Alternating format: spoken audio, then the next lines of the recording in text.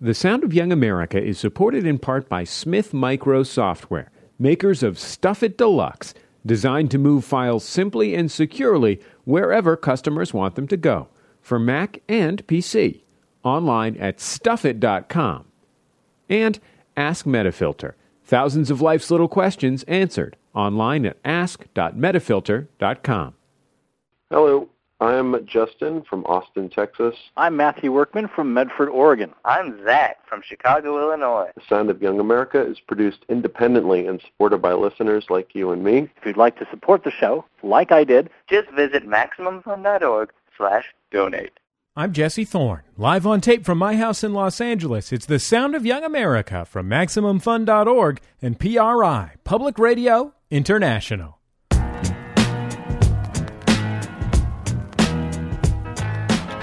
It's the Sound of Young America, and I'm the host of the program, Jesse Thorne. My guest is the comedian Bill Burr. Bill is the kind of comedian you might imagine when you think of that kind of hyper-masculine, aggressive comic. He's got a short buzz clip and a heavy Boston accent and a skinny, hungry-looking face, and he's ferocious on stage. But he's just as ferocious interrogating himself as he is questioning the world. Sure, Bill is against political correctness, but he's always about 3 degrees off from what you expect. Of course, if you're in a comedy club watching Bill Burr, you should expect to be surprised. Here he is essentially firing a bold shot across the bow at the very beginning of his brand new stand-up special, Let It Go, which just came out on CD and DVD. I have been on the road for the last 5 months. I don't know, man. I just really thinking the worst of people. Really am. You see some of the animals. Some of the animals I see. Like, I was in the airport the other day, right?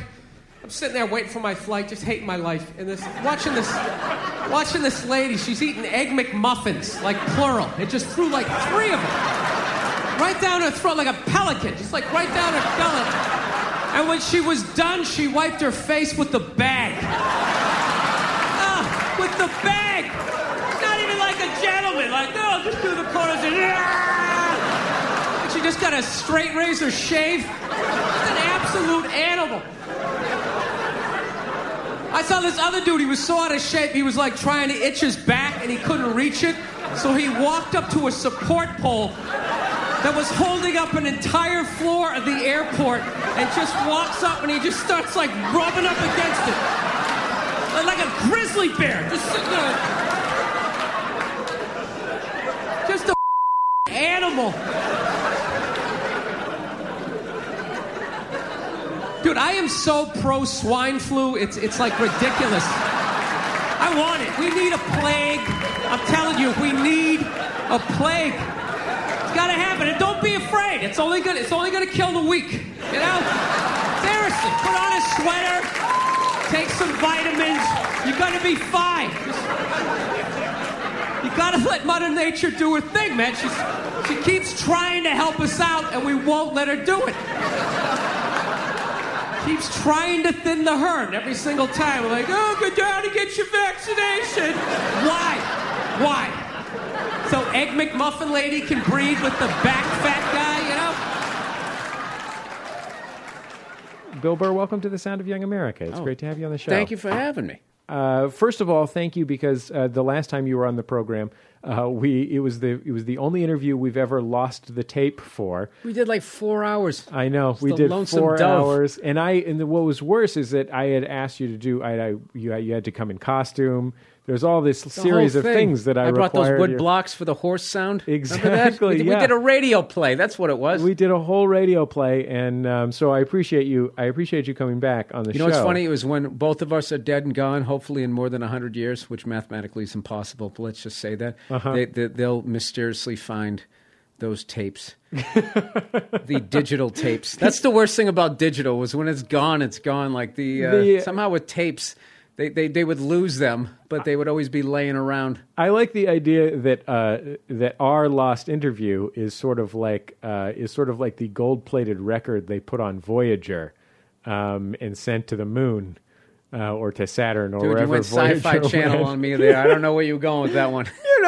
When they sent Voyager to space, they put a What is gold-plated. Voyager? It was one of the 70s space missions. It was the one where they. Which show though? It was the first. No, in real life. In real life, Bill. No, I Sometimes don't pay things attention happen to in that. real life. That actually. Wait, we had something in the 70s? I thought that was in 80s. Is that a space shuttle? I remember Challenger. Okay, well, I'm look, gonna get you, sucker. Wasn't that the name of one of the spaceships? I think the point is that I appreciate you coming back on the program. Can I tell you this? Once we stopped going to planets, not even planets, we went to a moon. Once we went to the moon, I'm really exposing myself that I have no business being on this radio.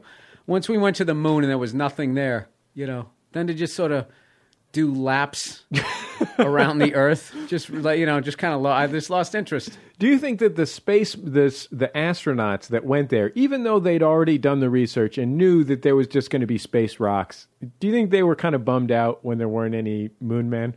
Oh yeah, definitely. I mean, sort of relieved though. Yeah. Like I would, maybe they someone didn't have would to come up fight out of them. a hole and eat their car. Right. But Space I don't know. car. I don't understand because there's a lot of people out there says we never landed on the moon, and people like that's absolutely ridiculous. But my question is, I've never heard anybody say, I looked through a telescope last night and I saw that little flag that we put up there. How come you never see that? How come you never see the car? It's a relatively small flag. Yeah, but the level of technology. I mean, I can look at my own apartment from outer space at this point with my laptop. You're telling me that they don't at the spy shop? They don't have that. Well, just to shut up conspiracy theorists, why don't they take a picture through that Griffith Park one they have up there? Up in Griffith Park here in Los Angeles, the That's Griffith right. Park Observatory. Sorry, you think that I they forgot should this is dedicate? They should dedicate that observatory specifically to just shooting that space car to shut people up about Just the to whole thing. shut their faces up. You And then you have like Neil Armstrong hold up the photo. Have you seen the internet video of Buzz Aldrin? A guy coming up to Buzz Aldrin saying that he never went to the moon, and then Buzz Aldrin just turns around and just cold cocks him, just takes him down. He's just That's like, I don't awesome. have to take this, and just punches. He's like 75 years old, just knocks him down to the ground with one punch. Because you got to understand that guy put his life on the line to do something like that. And here's this guy, hey man, according to my Wikipedia YouTube research. I want to ask you. I was watching your new stand-up special, Let It Go, and there's a whole chunk.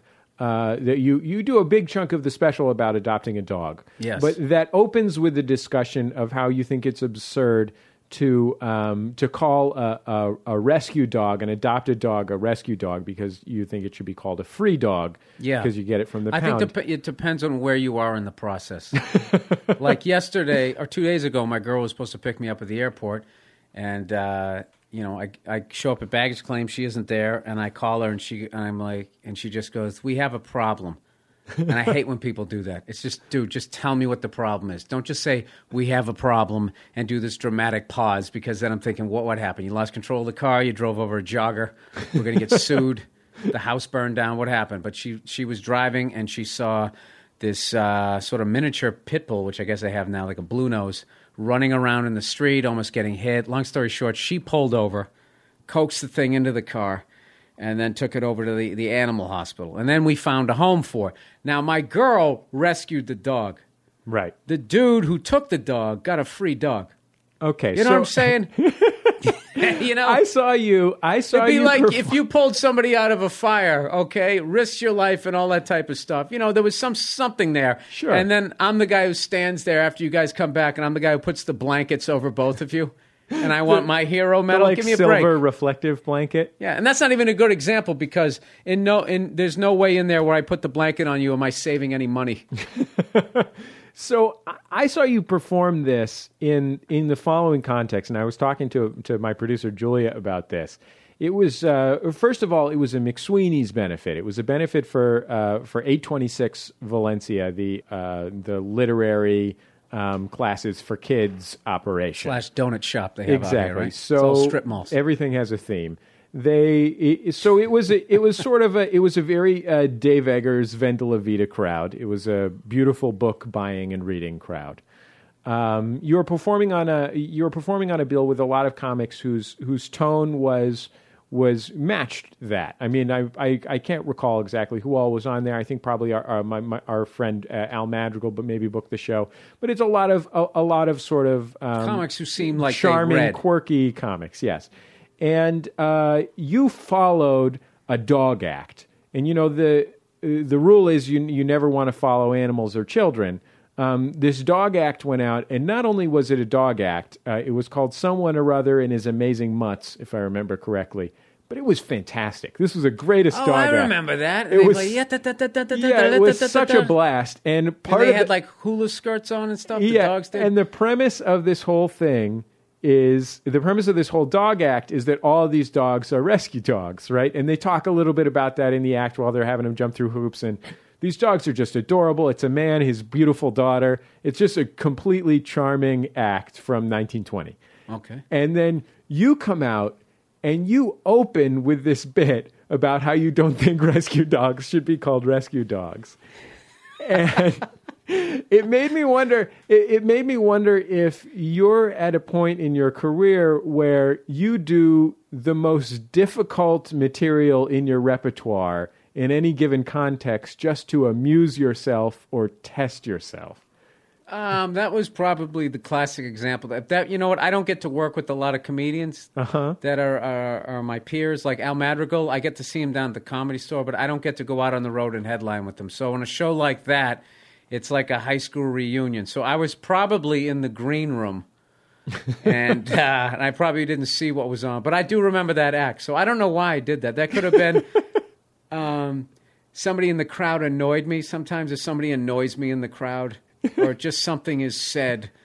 Or there's also a thing where if just something is so cute and so adorable, and you have to go on after it, and you have more of a harsh thing, you just have to go over the top with it. It just kind of shocks people into whatever the hell it is that you're doing. But I mean, I wasn't trying to disrespect that guy.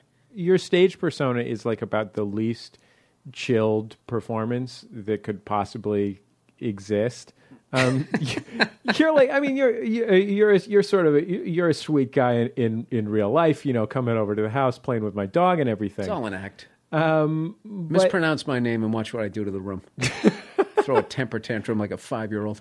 Well, we might as well play this. There's this clip of you a couple of years ago performing in an Opie and Anthony stand-up comedy show in Philadelphia. You're going to judge me on that? You're going to blame the victim there? I'm not going to blame the victim, but it's a truly spectacular performance in more ways than one. I mean, it's like awe-inspiring in basically every possible way. Can I set it up before you go? Yeah, tell in defense please of myself. Please do.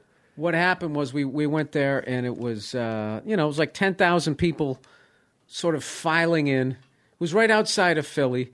These maniacs down there were wearing like Eagles jerseys and throwing a football around. They were like tailgating for a comedy show. And it was already outside. There were lawn seats for like a third of the crowd. So as far as like, for a stand-up show, you got pretty much everything working against you other than the only thing that was missing is it didn't rain.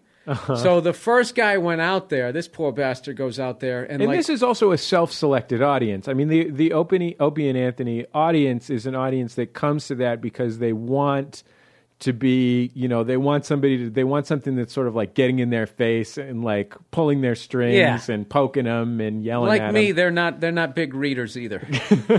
So we went out, and the first guy goes out there, and it was just, there might have been 2,000 people sitting down and another couple thousand sort of milling around trying to find which patch of grass they were going to sit on. So he basically gets booed off stage. Totally not his fault. It's like broad daylight. The whole thing was awful. And basically, I went on 3 hours after that. And the Ideal Comedy Show is about 90 minutes. And they started booing me. And fortunately, I'd been booed before. So the first time you get booed, it's shocking.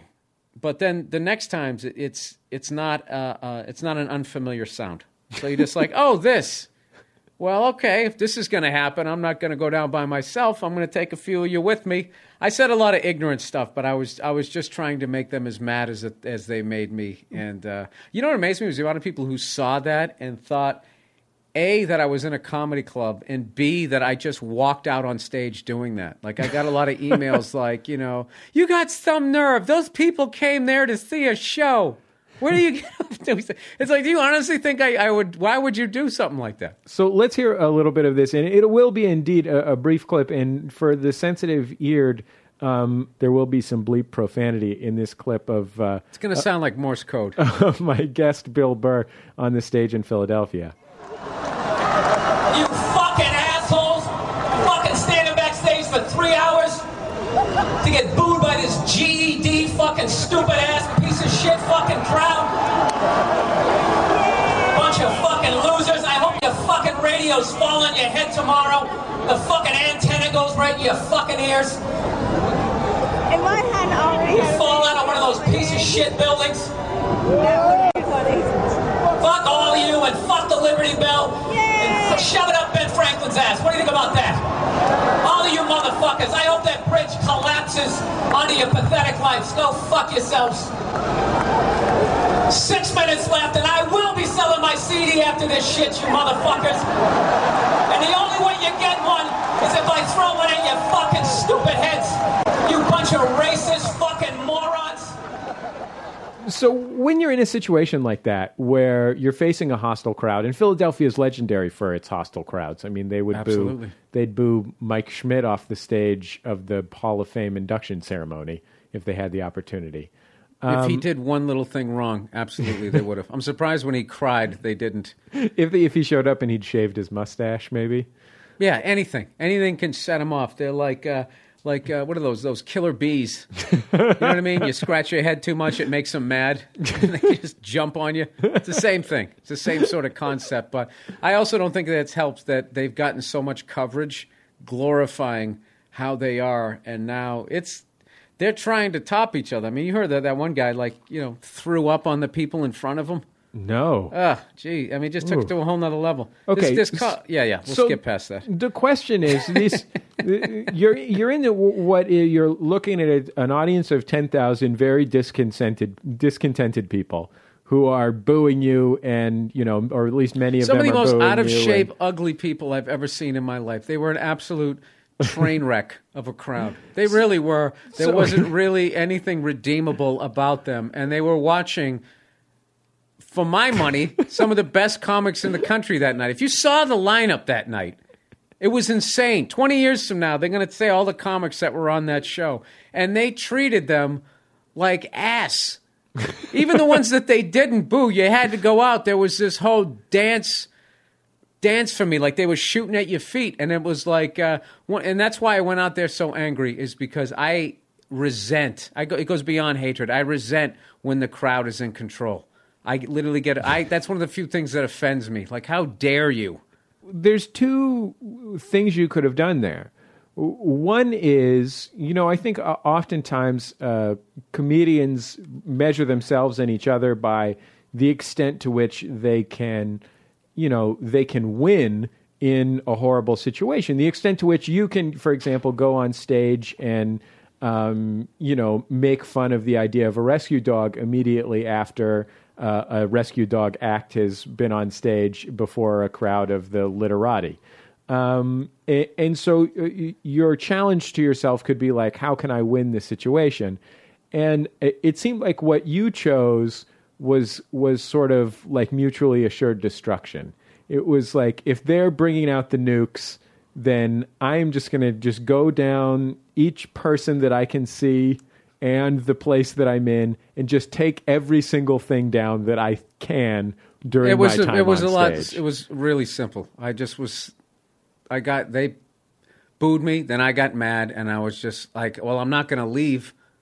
I'm not letting these people boo me. And then this simple formula was like, what do these people love? That was it. They love their moms. They love their sports teams. They love being healthy. And just, they love feeling that their city matters. That's the funny thing to this day. Like, like when the Phillies won the World Series, I got all these emails from people going, like, yelling at me. Like, yeah, now what are you going to say? It's like, dude, I don't care about the Phillies. I was just trying to make you mad. As long as it isn't the Yankees, I'm happy. I don't care. So You know, it was one of those. But getting back to what I didn't understand what you were saying earlier. But yeah, that does become like stand-up after a while becomes a game. If in order to continue growing, is you have to keep challenging yourself, and it does sometimes become how deep a hole can I dig? How ridiculous can this thing be? But you know, I saw a thing the other night. I went to Mark Maron's podcast when I was in New York. And he was interviewing David Cross, and like those guys were a couple classes ahead of me, and they were saying how David, when he started, would go up into these bars in Western Massachusetts, all right, and he would go on stage as this gay character, and just would stay in it for like 10 minutes, and just like in one of the most homophobic environments possible, and he did that coming out of the gate, and to me that takes way more balls. Like, I didn't have the balls to do for like the first, I don't know. Like, you know, my need to be liked for the first 8 years of my career was ridiculous. Like, I just unbelievably moving back and forth. Like some of the tapes I've looked at some of my old VHS tapes because I'm worried VCR is going to die and I can't buy a new one. So I'm switching them over to DVD, and I'm just watching some of my old tapes. I might have been the worst comedian you've ever seen. And also, the second I got on stage and took the mic out of the mic stand, I never stopped moving. I would just be pacing. And the movement had nothing to do with what I was saying. So it was absolutely confusing. I can't even believe I got any laughs. You know what I mean? It's like you're standing on stage, you know, and you're making some big thing and you bring your arms out like that. It makes sense. But, you know, my dad was crazy and you're just moving your arms and like flapping around like a psycho. I'd come off like pouring sweat. And there was nights when I would be bombing that I would actually, 4 minutes into my set, I would be out of breath from telling jokes. Like, that's how nervous I was. So I think through just challenging myself, because I hated being nervous because I knew I could be funny, but I wasn't being as funny as I could, that I just sort of steered the ship right into everything I was afraid of. That's when I started doing, you know, the uptown rooms that they call it. I did the Apollo, and I just started doing, you know, simple formula. Once again, like the Philly thing was, what do these people love? And my formula with stand-up is, what am I afraid of? What scares me? And then I just started, you know, getting these gigs in New York where they would be like, get on the E train and take it out to Jamaica, Queens. It was literally the last stop. And I would come up out of there, and the people who didn't think I was a cop would immediately...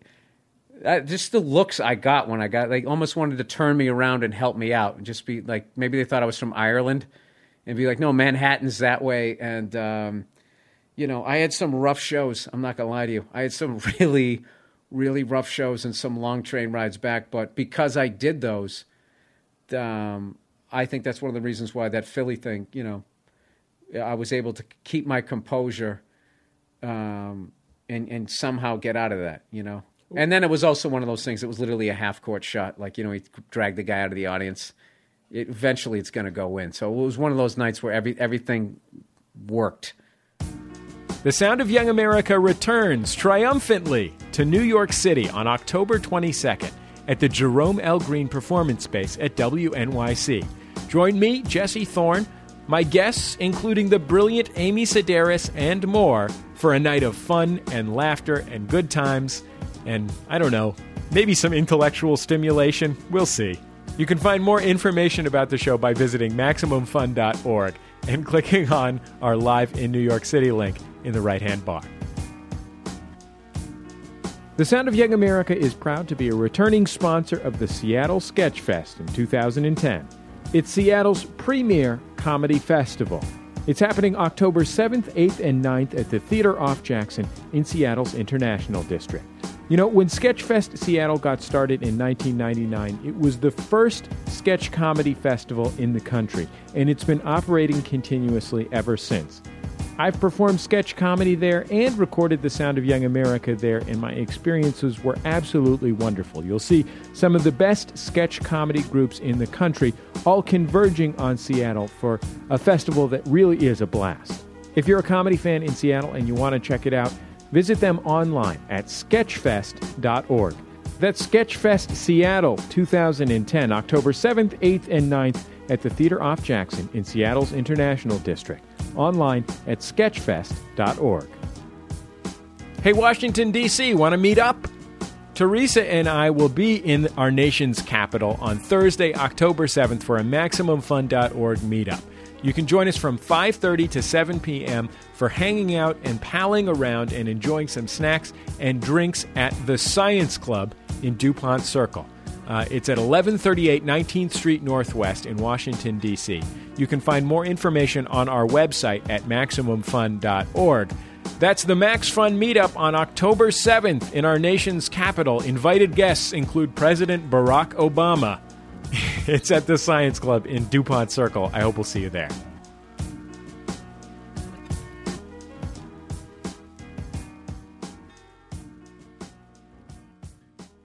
It's the Sound of Young America. I'm Jesse Thorne. My guest is the comedian Bill Burr.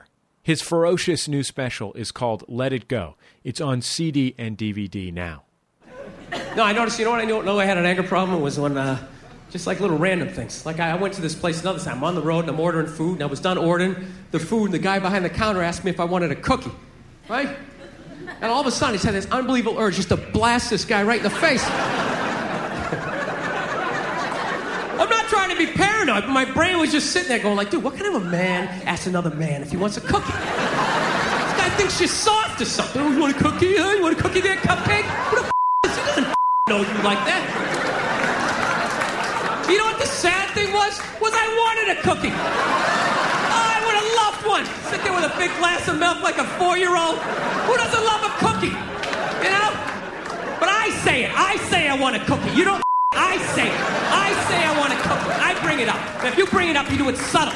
You don't just yell it across the restaurant. You want a cookie, you pussy? Pussy? Pussy? Why do you think you're so interested in making everything a challenge? I mean, every one of your setups in this special is something where you start with. Often, a comedian will start a bit by sort of stating something that everyone can agree on. Getting everyone on the same page, you know. Does everybody remember the Kool-Aid Man?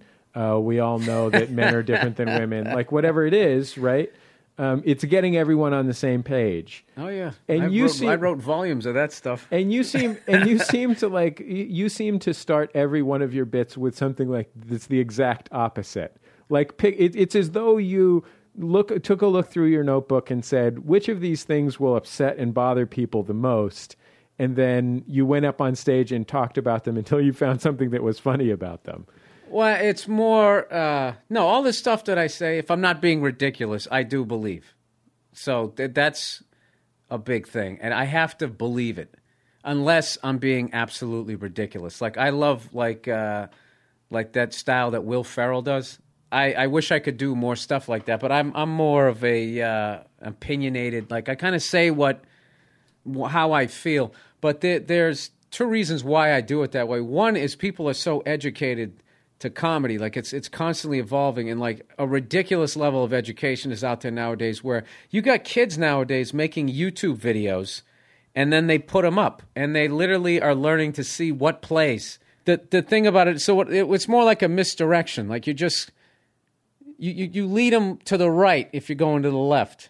And in the last second, you know, because people, you know, they try to guess where you're going. So, you know, you can't put the cart before the horse, so to speak. So it has to do that. And it's also something, doing a lot of difficult rooms. It was also a way that I learned to shut people up. You know, I would just say something that would get people to be like, well, why would you say that? Where's he going with this? And that all came from doing hell rooms. But the thing is, I'm not one of those people who wants to walk people out of a club. Like, I've never understood that, why you want to make the audience leave. To me, that seems like an easy thing to do.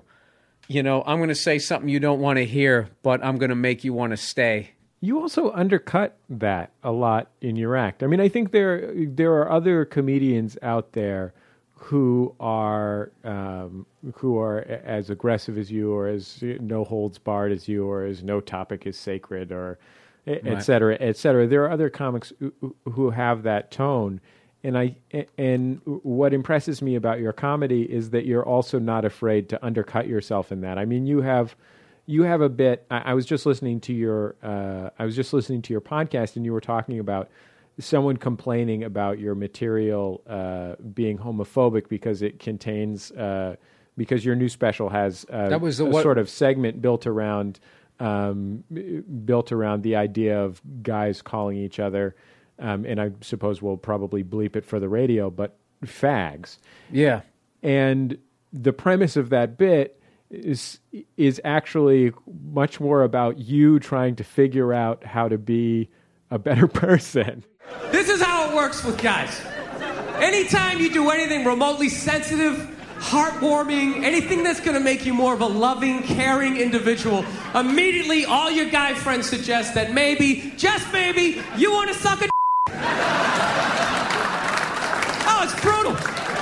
Even if you do something smart, right? Like it's raining out, he's got an umbrella. What a Oh my God. What are you, afraid of the water? Put your shoulders up, you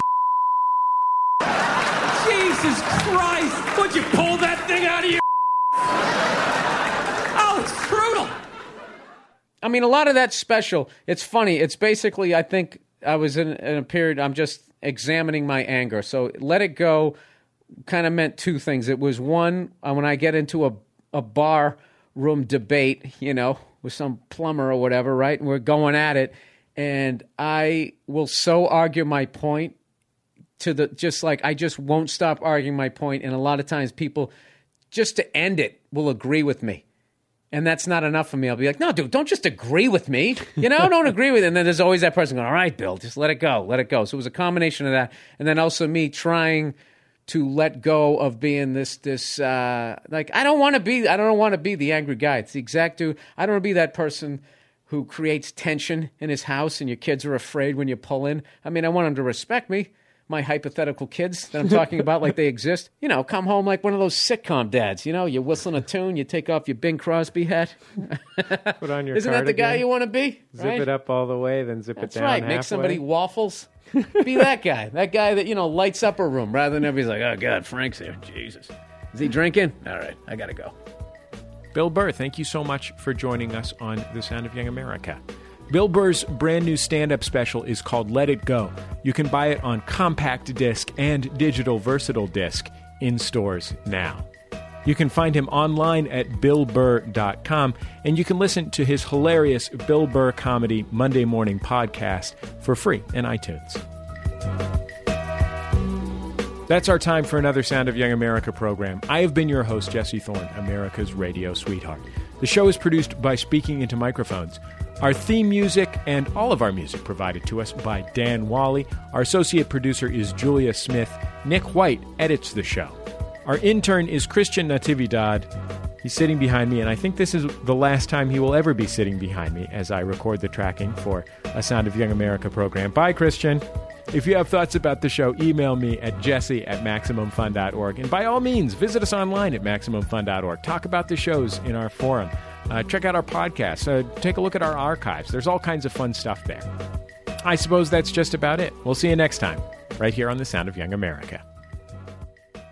The Sound of Young America is supported in part by Smith Micro Software, makers of Stuff It Deluxe, designed to move files simply and securely wherever customers want them to go, for Mac and PC, online at stuffit.com. And Ask Metafilter, thousands of life's little questions answered, online at ask.metafilter.com.